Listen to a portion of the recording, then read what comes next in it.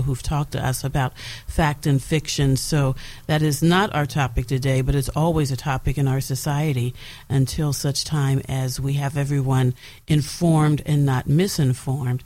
And so please take the time, everyone, to listen to and read more than one source about COVID, about the vaccine, about what you can do to keep you and your family and your loved ones and your neighbors safe, including now children who are impacted more by the more recent variant and related conditions. So, well, I have a very important notice for our listeners. You can now communicate with us. We need your feedback on the topics that we talk about. We need comments. We need additions. We want to know how you feel about this show. And we have an email address that I want you to write down, put it in your phone so that you can tell us whether the shows are benefiting you, because we hope they are. And the email address is WindowViewNow, WINDOWVIEWNOW @gmail.com. That's windownow@gmail.com. Window now or window view now? Excuse me. Myself. You're right. Window view now. WindowViewNow @gmail.com. And the W is capitalized. Okay? And let me say it one more time. WindowViewNow @gmail.com. So speaking of communication, what are they're gonna shoot each other in Washington D.C. over this budget? What do you think is going to happen over the debt ceiling? Well, our Washington politicians are communicating the way they normally communicate, unfortunately, and that is with dissension. And so everyone's blaming everyone else. And of course, when you look at the budget, the issues go back several administrations. So we will just see what happens. Obviously, that impacts all of us, and maybe we should have somebody on our show to talk about how issues like that impact our day to day. We are going to talk money today. We are going to talk money, but perhaps we should have someone in the future who focuses on how what's going on in the halls of Congress right now once again affect all of us. And in case you were wondering about the argument in D.C., you are correct. One part of government wants to borrow money from another part of government.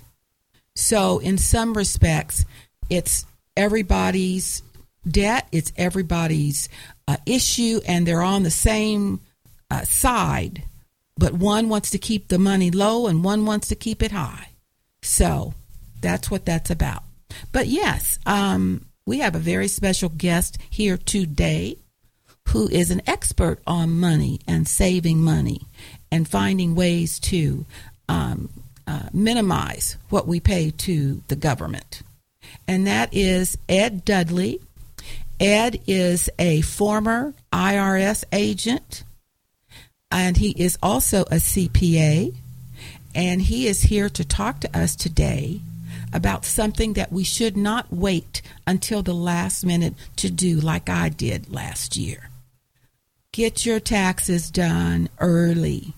Don't wait till the last minute because there could be penalties. But that's what we're talking about today. 2021 tax policies for individuals and for businesses. So we're going to kick it off talking about individuals. So Dr. I, before you, and thank you, by the way, to our guests for being here with us in the studio.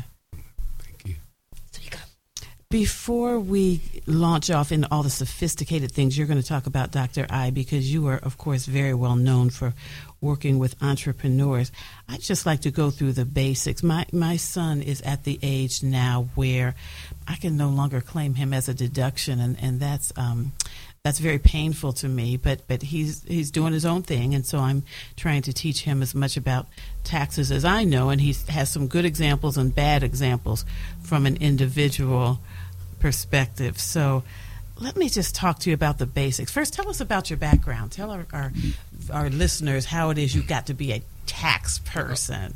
Good morning, Columbus. Again, my name is Edward Dudley. I practice in CPA and MBA, and I worked at the Internal Revenue Service for 10 years. The highlight there, though, was my last 2 years. I was an executive on loan to Central State University, where I taught tax law, financial accounting, managerial accounting, auditing to the students at Central State University. My job there was not only to teach that, but was also to recruit African Americans to come to work for the Internal Revenue Service. Actually, that spearheaded the reason why I left the IRS and started out on my own, because I seen the decline in African Americans in that particular field, and also the perception that that field was so challenging. A lot of folks did not want to go into that arena, and that's just far from the truth. So that's a little bit about me. My office is located in Gahanna.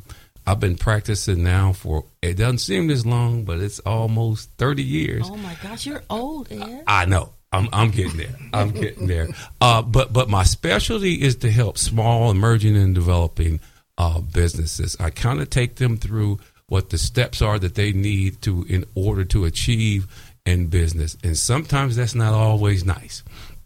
But that at least they can come to someone that has a working knowledge, and they're able to ask the particular questions. And if they really want to, they can succeed.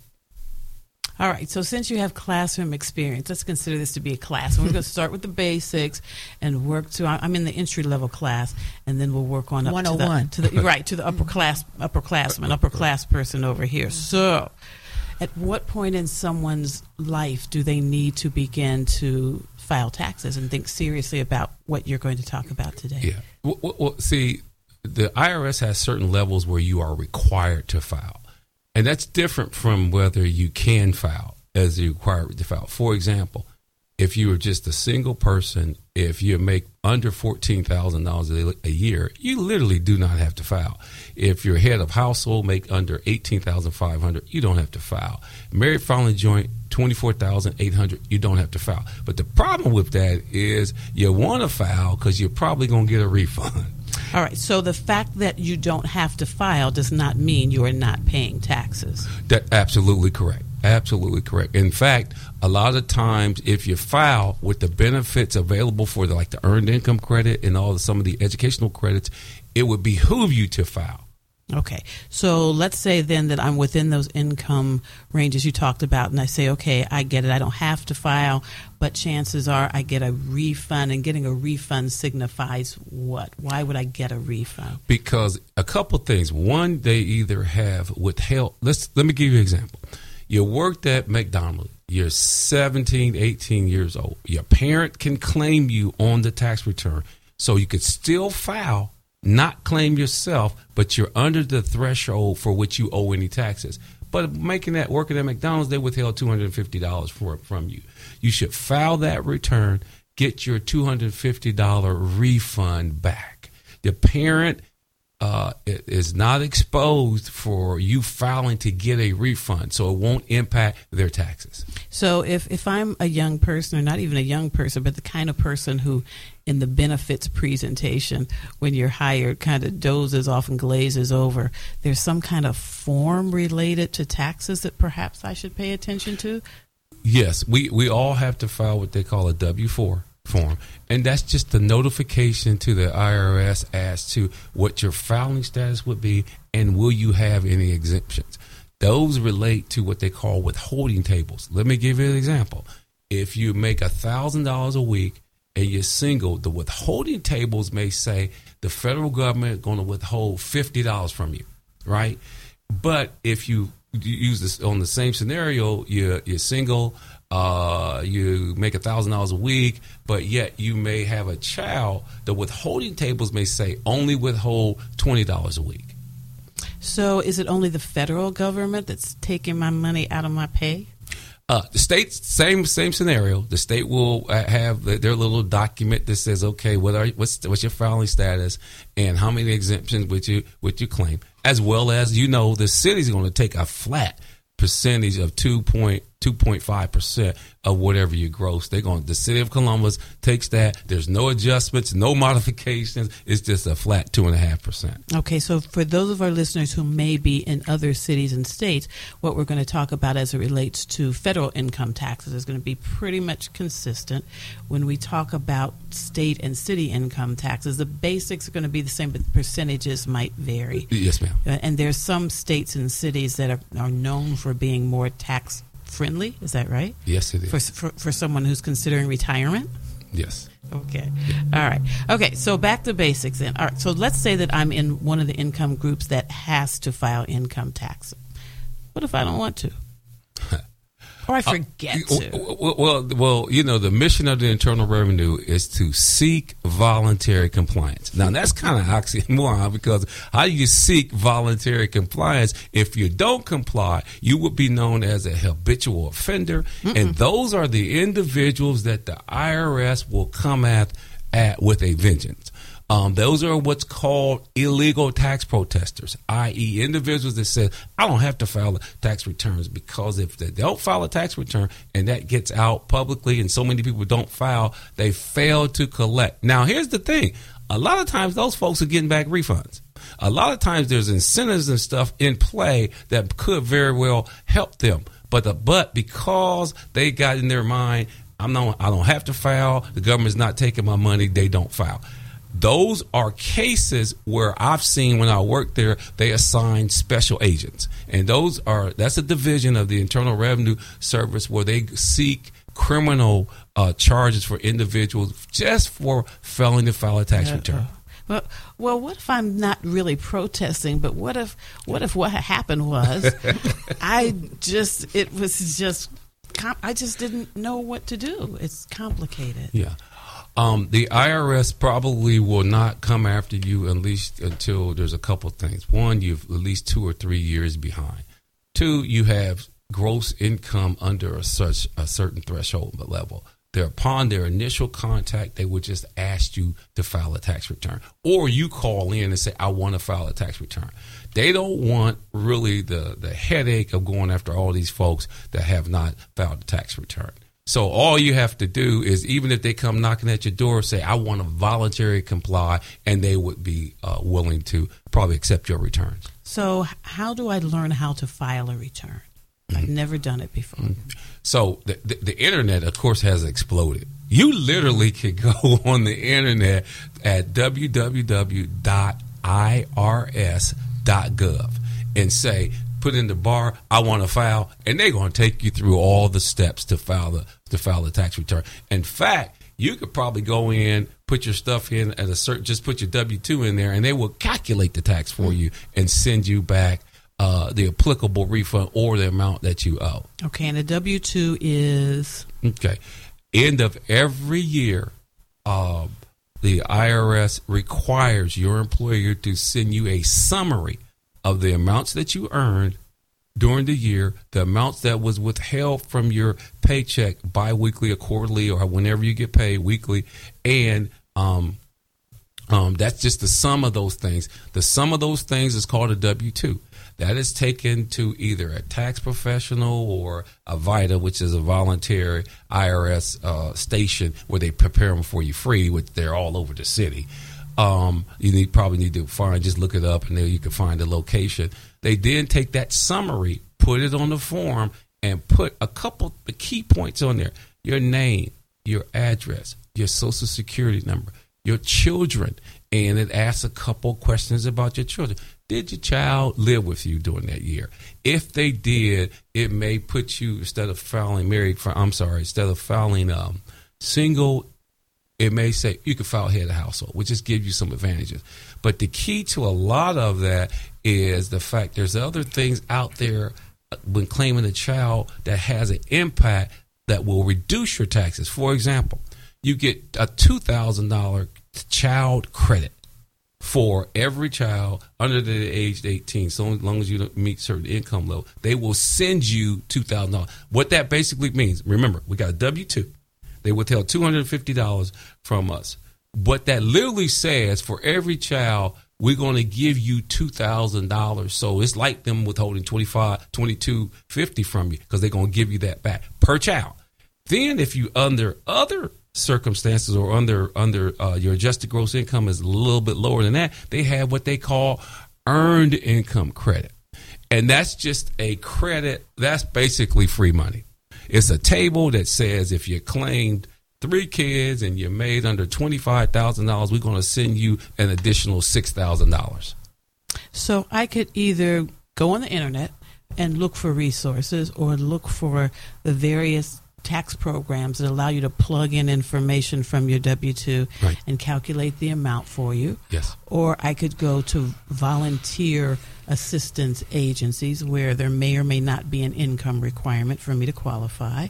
Or I could go, if I think I have a really sophisticated case, I could go to a tax preparer like you and get my taxes done. So I'm running out of excuses not to do my taxes. Now, going back to this W-2, what if I make money on the side cutting grass? Oh, I don't have to claim that, right? That is an absolute great question.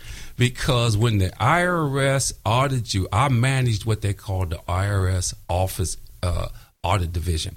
Okay. And those are when folks come in, they send you a letter. They say, we looked at your tax return. We have certain questions for you. Can you come down and talk to us about it? Mm-hmm. Well, one of the questions that we would always ask is, did you have any bartering income?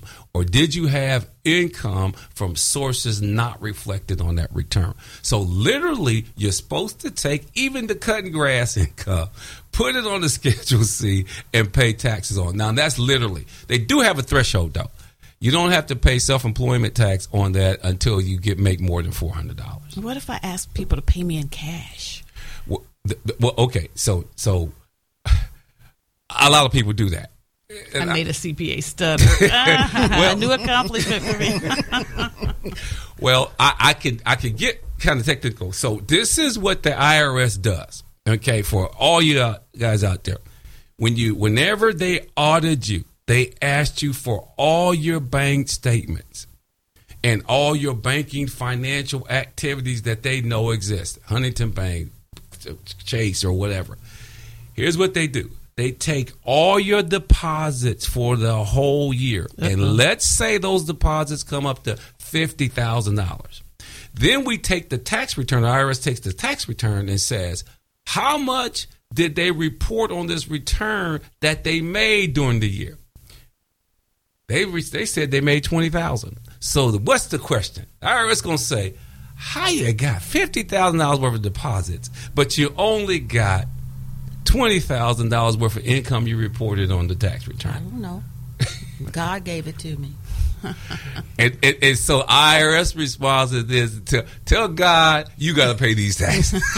I have a question before we take a break. What about if you're in the middle of a divorce? I'm an expert on that. I need to know for future reference. On how to file? What do you do when, let's say, the husband and the wife split up? Yeah. You probably should file married filing separate. Okay. So that his liability is not part of yours or yours is not part of his. All right. We got to take a quick break, and we will be back on the window talking about taxes. We are back on the window talking with Ed Dudley, MBA, CPA, about taxes, everything you need to know from beginners to more advanced. Before we forget, we talked about, what if you need some assistance filing your taxes? So, Ed, do you want to spend a moment with a shameless plug for your services and how people can reach you? Without a doubt. Again, I own a company called Nair Bookkeeping in the county. It's at 261 Johnstown Road, Gahanna, Ohio, 43230. I offer tax planning, tax scenarios, solutions to individuals that may have some challenges. When I was at the Internal Revenue Service, I was one of the fortunate individuals that was picked to talk about this offer and compromise, and I helped set up that program. That's when an individual owes a whole lot of tax but don't have any money to pay the tax. And so there's a structured program that the IRS offers that takes about 6 months to a year to get it done, but essentially you just fill out a lot of paperwork, you kind of go through different scenarios, and then here's the key though, You pay the taxes on what your current ability to pay. Let me repeat that. What your current ability to pay. So let's say 10 years ago, you made $1 million and you owed $300,000. You never paid it. Today, you're retired. You only make, $40,000 a year, right? We could file an offer for you on the 40, and whatever your ability to pay on the 40, and let's say on the 40, all you could pay is $10,000. IRS accepts the $10,000 in lieu of the $350,000. So that's a very exciting program. I've been very, very successful in getting those programs through. But here's the deal. When you hear it on the radio, do all these things, pay no attention to that stuff. Because the real deal is you have to come sit across from a professional and let them interview you, ask you the questions, request the documents, and work with you to determine what your ability to pay is. For example, if you only owe $80,000 and you offer them $79,000, you didn't really do anything. So, but if you owe $80,000 and you offer them $2,000, the IRS may consider that frivolous and not even accept your $2,000. Just take your $2,000. So the professional will bring it together and determine what is deemed a processable offer, right? Which means that the IRS will process, and then they will take you through the steps in order to get that done. So what's the catch? What's the catch? If they're going to let you pay less than you know, does that screw up your credit rating? Do they hide in your bushes, or is it all legit? It really is legit. It's all legit. Here's their catch. You can't owe them for the next 5 years, and whatever you do owe, you must be timely and pay it all. If you do that if you mess up any time within that 5 years, that entire amount comes back on you. Their job at that point is just to seek voluntary compliance, and they got that from you. Okay, so asking for a friend, asking for quite a few friends. So what if you just say today, okay, I confess and I want to repent, and I either haven't filed taxes for a number of years, or I've filed taxes and I've owed money, but I just haven't paid and I've just ignored it, and now I get these notices, they're charging me interest, they're charging me penalties. What do I do? First of all, if you have not filed, you should file. Bring them all up current. The minute you call the IRS or notify the IRS that you filed, you're willing to file all your back year's return, you come out of the criminal division. So now they will no longer seek any criminal indictments on you. So you would file all those returns. Second of all, you would determine how much you owe. Make the call to the IRS or look at your letters, and then come to an individual like me to see if you qualify for an offer. The key to qualifying for an offer is this: what funds do you have left over each month multiplied by 60 months? So, for example, you got $100 left over each month. The IRS determines that you could pay them. You multiply that times 60. If you offer them $6,000, that will probably be, that's real general, but that will probably be a processable offer.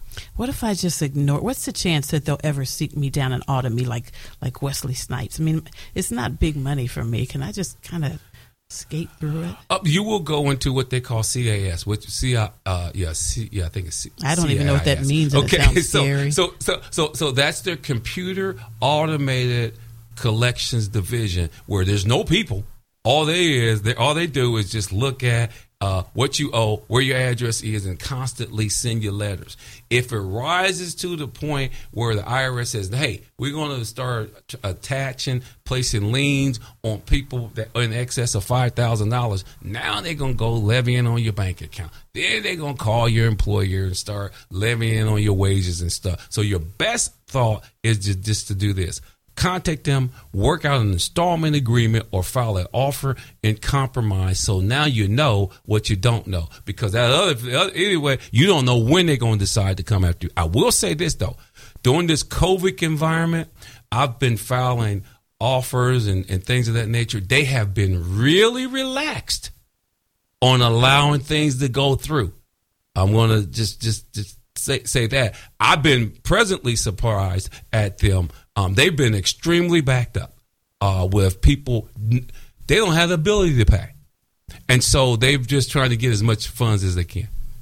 Okay. So Dr. I said at the beginning of the show we were going to talk about how to pay less taxes. So are there legitimate ways to get some of those big kind of deductions and waivers and things that all the big kids get? Used to. When the prior president came in, he effectively eliminated a lot of things off your ability. So most of the ways that you could reduce your taxes was known as a Schedule A itemized deduction. You had your home interest expense, you had your real estate taxes, you had your regular taxes, as well as your charitable contributions. They would give you a standard amount, and then if those items exceeded the standard amount, you would be able to save taxes. Lo and behold, the prior president came in and eliminated a lot of those. Let me give you an example. I have a pro football player who everybody knows that they have to keep their bodies at optimum efficiency. They have to take supplements. They have to have diets. They have to do all of these things. Prior legislation said if that pro athlete, football player, has to incur those debts in order to do his job, he gets a Schedule A itemized deductions. That could cost him somewhere in the neighborhood of $100,000 a year. But he's optimizing his body. And of course, he makes a couple $1 million. He previously got that deduction, $100,000 deduction. His tax bracket was 30%. He saved $30,000 a year, but because that's what he had to do to keep his body in optimum shape. President came in, President Trump come in and say those got to go. So those individuals now, the pro athletes now, they don't get that anymore. He just by signing legislation, he raised their tax brackets a minimum of 30% on those allowable types of things. So the flexibility has been greatly diminished. In fact, you could take your taxes, real estate taxes, state and local taxes on your Schedule A itemized deduction. You could take it, whatever it is. Now they limit it to $10,000. So you could pay taxes, state and local taxes and real estate taxes of $24,000. They only allow you to take 10. So what I kind of believe that's what's going to happen in the next couple of years is that they're going to begin to relax that legislation that the prior president Trump put in to try to give individuals more flexibility to control their taxable income. And, of course, it all goes back to what's going on in Washington, which goes back to what we've always said on this show. Your vote matters. And so thank you for this basic course. One last question, and then, Dr. I, you're going to take this to the next level of class. Okay, we're going to graduate from this class. So what if I'm one of the lucky people who gets a tax refund? What should I do with it? What are some thoughts? At any thought, the first thing we do is spend it. In fact, the government knows that so well. That's the reason why they gave everybody rebates. But really, what I really believe is that we all hope to live a long, productive life. We do know that the retirement, so Social Security, if you don't have a third-party retirement system, is just not enough.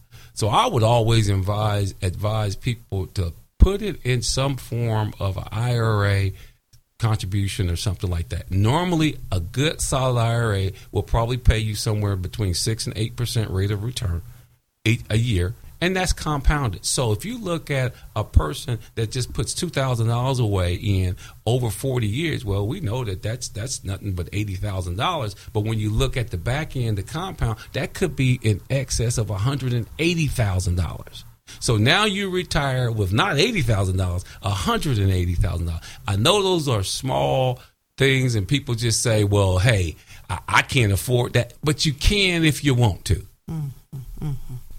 So nothing is certain but death and taxes. And since we're still here, I guess taxes are the certainty that's in front of us right now. Thank you for taking us through this crash course for individuals. Now, Dr. I, you work a lot, as we all know, with businesses. And I just want to talk from the most simple form up to the corporation. Mm-hmm. Tell us about Schedule C.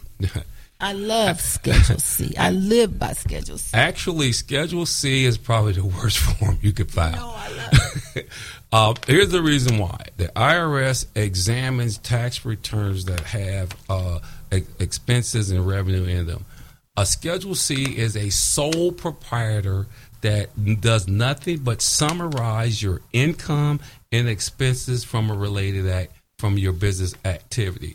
Because you file it in conjunction with your W-2s, the IRS can look at that and says, well, he only reported, let's say he grossed $40,000 on the Schedule C, he reported $25,000 worth of income, he netted $25,000 in expenses. But they'll look at that $25,000 worth of expenses and say, what can I look at and what looks like it's out of line? What looks like it's a little bit higher than what it should be? And then they'll say, tell you what, we'll just send them a letter and ask them to send documentation and substantiation to substantiate a couple of those expenses on there. So it's kind of the return that the IRS looks to examine on a more frequent basis. But if it's reasonable, for example, you live in a house and you work in your basement. So you should be able to deduct 50% of your housing expense and put it on that C.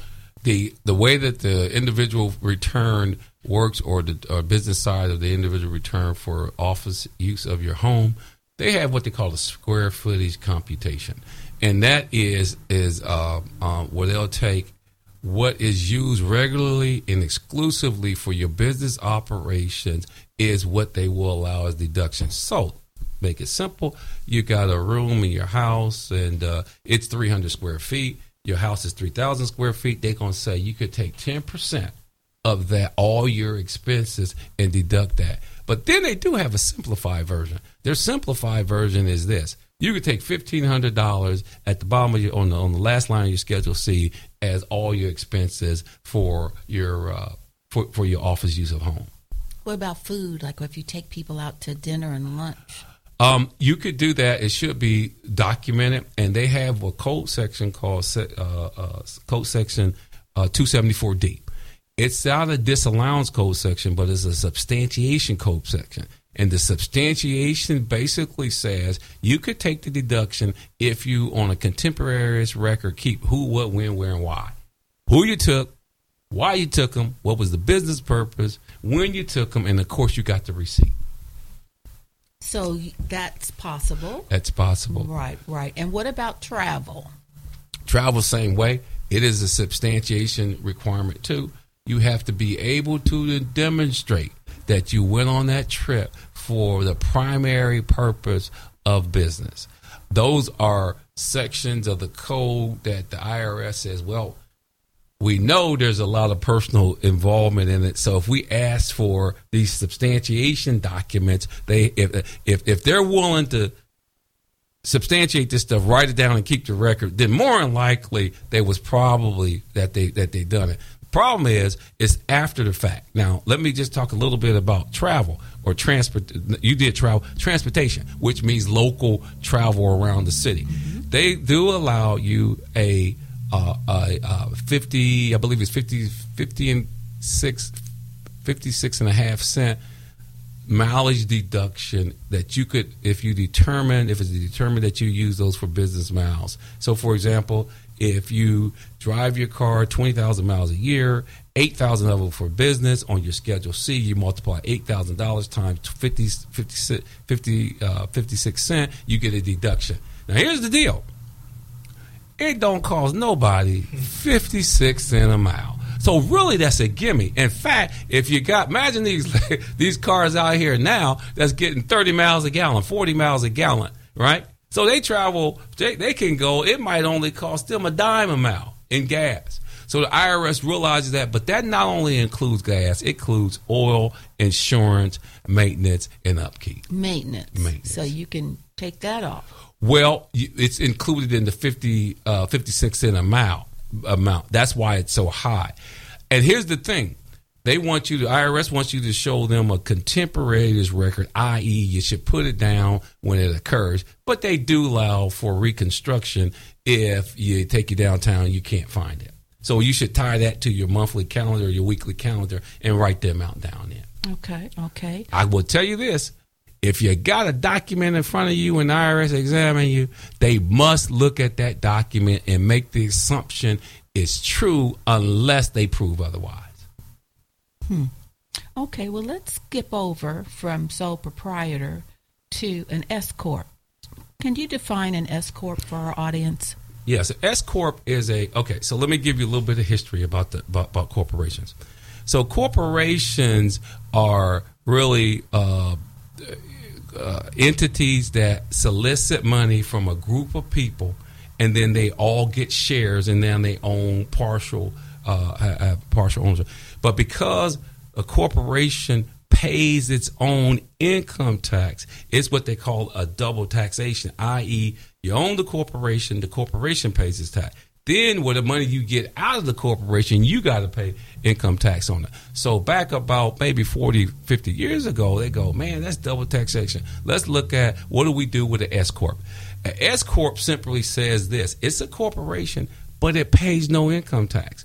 Whatever its income minus its expenses, whatever's left over goes over to the owner's individual tax return, and they pay income tax at the individual level. So let's say I own an S Corp. I own 25% of it. Another person owns 25% of it, and another person owns 50% of it. Whatever that net amount is, I got to put 25% on mine.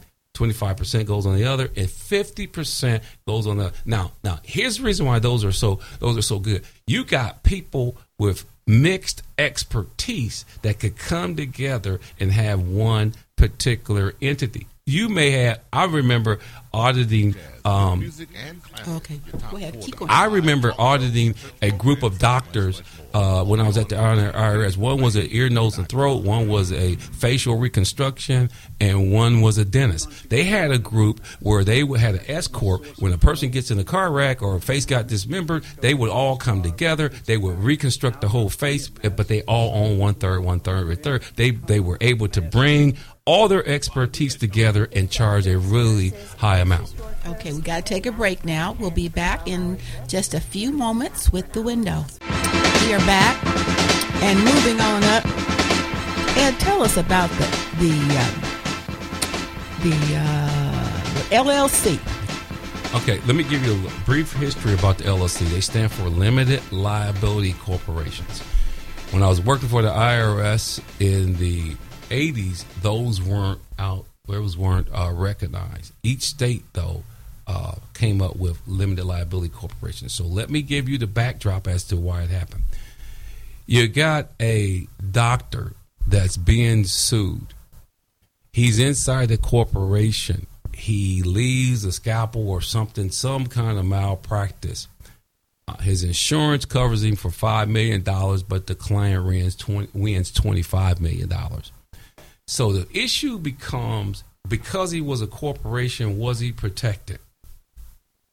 Well, on the surface, you would think he would. But these attorneys were getting so good, they were saying, nope, he was a corporation in form, but in actuality, he wasn't. Why? Because he didn't have monthly meetings or quarterly meetings. He didn't do all the things he's supposed to do. He paid his car note out of his corporation. And that's what they call, you pierce the corporate veil.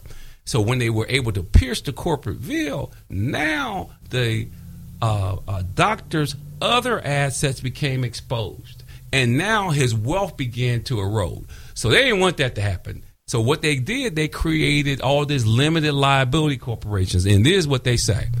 You can't pierce the corporate veil of a limited liability. They don't have to have monthly meetings. They don't have to behave in a certain manner, so that it gave businesses a chance to flourish, in particular professionals. So, but the problem is the IRS really never created a form for the LLC. So here's the deal. If you're an LLC single member, you file a Schedule C on the individual return. If you're an LLC 2 2 or more members, right, you can elect to be a S Corp, a C Corp, or a partnership. Now, here's what a partnership is.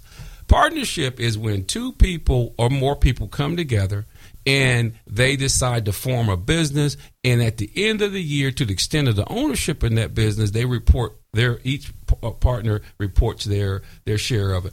Not a really good business structure to be in, because one party can bind the other one.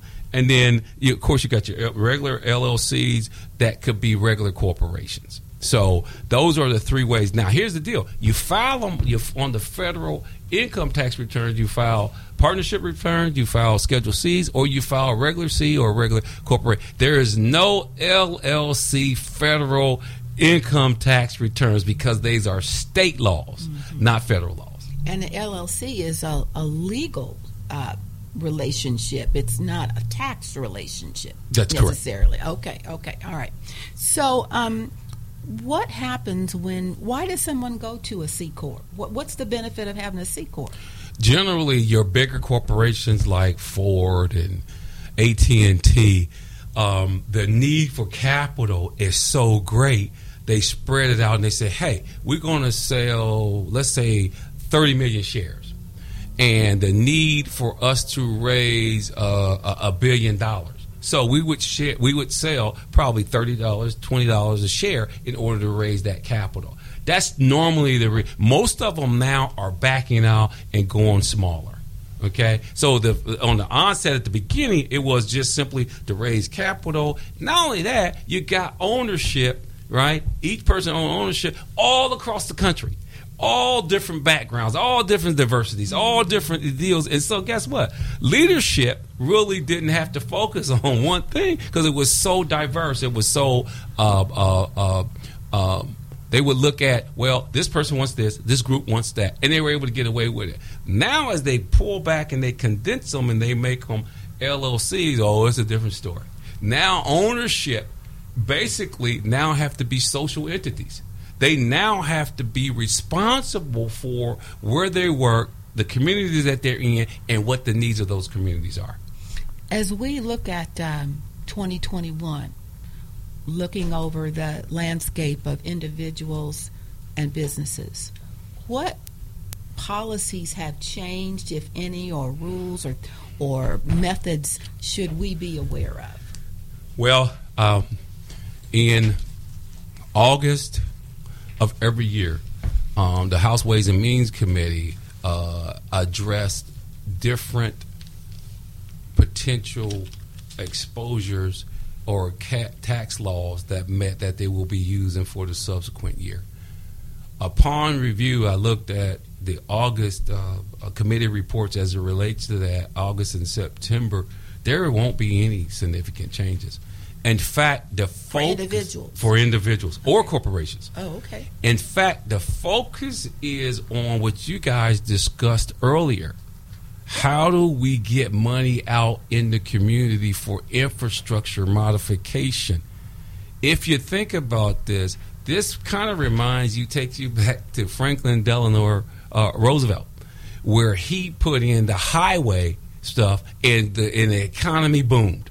Well, I kind of think that this is what's happening now. This president is saying, if I dump a lot of money into the economy, more people get jobs, more spending the curve, and that will help keep the economy up. The strange part, though, about this is this. When Obama was in, all they talked about was debt ceiling.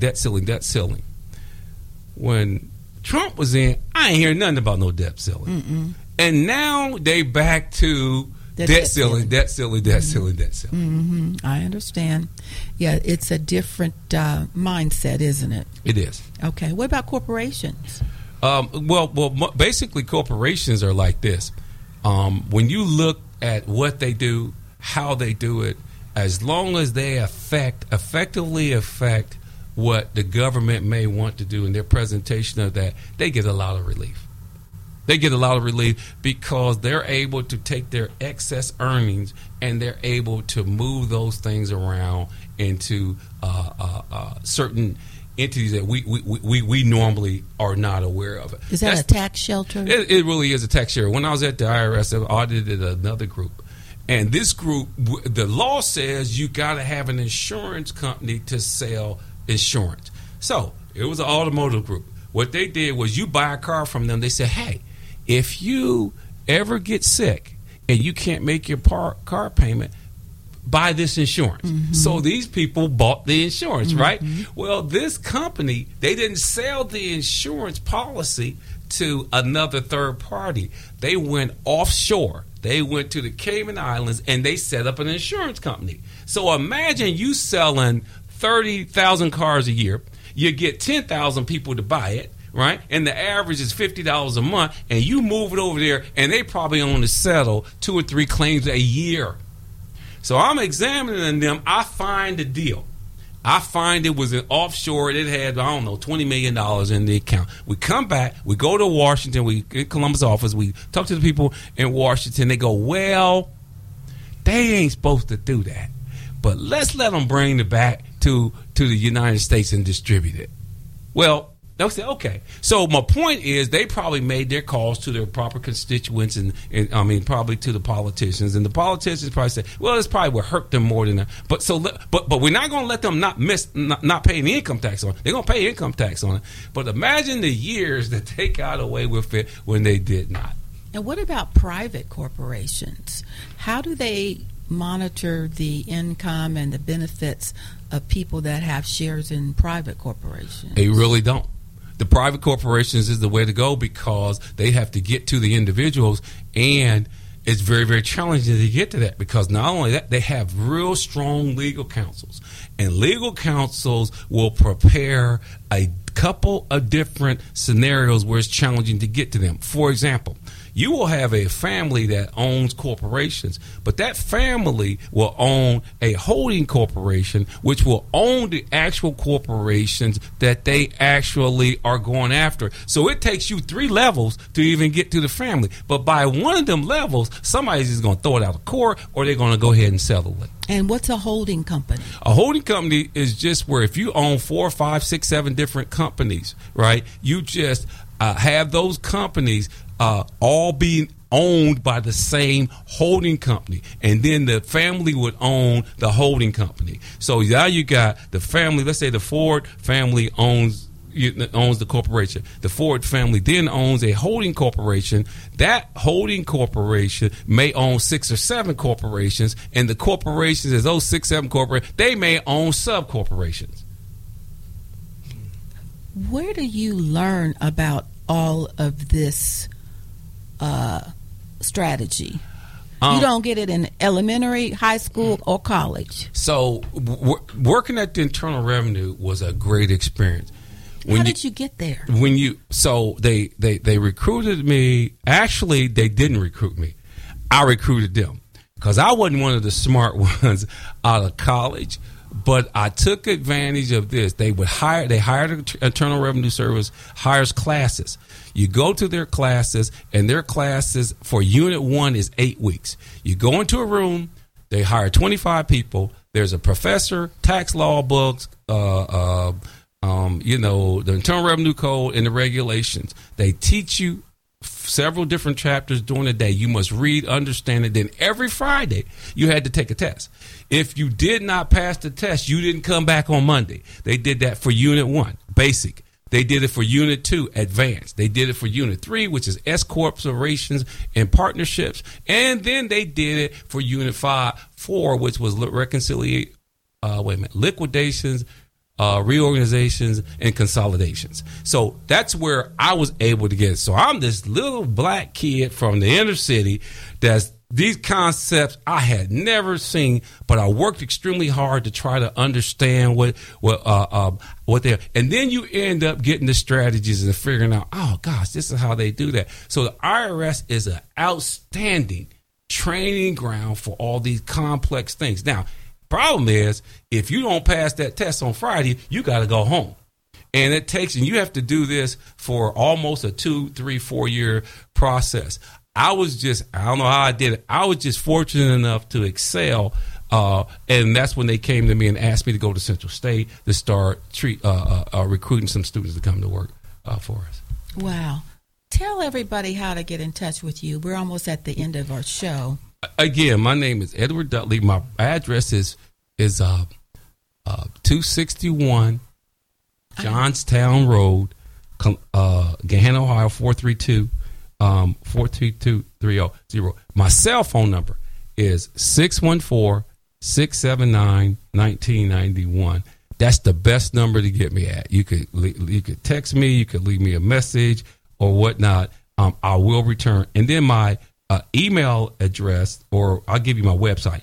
My website is real simple, just eddudleycpa.com. And then my email is ed@eddudleycpa.com. Deadlines coming up. Can you go over them for us? Yes. So the corporate deadline just passed 9/15 of every year. The individual deadline is coming up on 10/15 of this year. I filed electronically, and what's nice about filing electronically, when I file the return within 24 hours, the IRS sends me a notice that says that return has been accepted. If it's not been accepted, they send me a notice that says that return has not been accepted, and here's the reasons why. Oh, that's good to know. That's good to know. Joanna, we have any more personal issues to bring to the table? No, the term tax planning comes to mind. I have several people I work with who are financial planners. So if someone is interested in doing tax planning based on all the great advice you've given us, but wanting to be proactive instead of reactive, what does it mean to do tax planning? Yeah, they should really come see me in probably no later than February, March of the year for which you're going to apply or file the tax return. So, for example, you should have a tax plan for 2021, should have it already done. And what we do, we just project out everything. And then we try to figure out some strategies based upon what your issues are to lower or reduce your liability or at least increase your wealth. And so we talked on this show about individual taxes and business taxes separately. If I am an individual and I own a business, do I file separately as an individual and a business, or how does that work? If you are a business and file a sole proprietorship, you put them together. If you have elected a partnership, you will file a partnership return, summarizing your income and expenses, getting a K-1, and then that goes over to your individual return. What's a K-1? A K-1 is just simply kind of looks like a W-2. It takes your income and your expenses from the partnership. Whatever's left over, you multiply that times your percentage of ownership, and it comes to you in the form. They give you a piece of paper, say, here's your K-1, or here's your number for the percentage of ownership that you have to report in your individual tax return. Okay. Let me just remind you all about our email address. We'd like to hear from you today.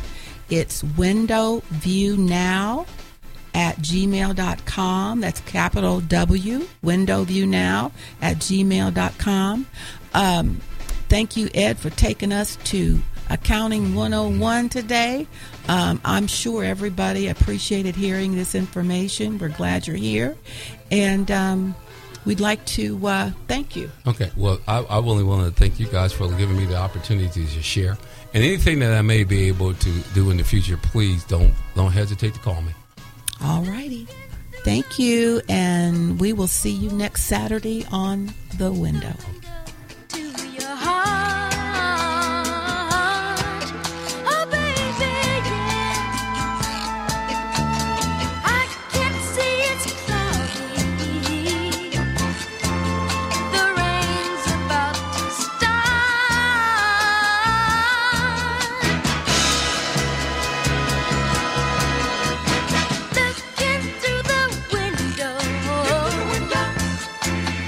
Seems that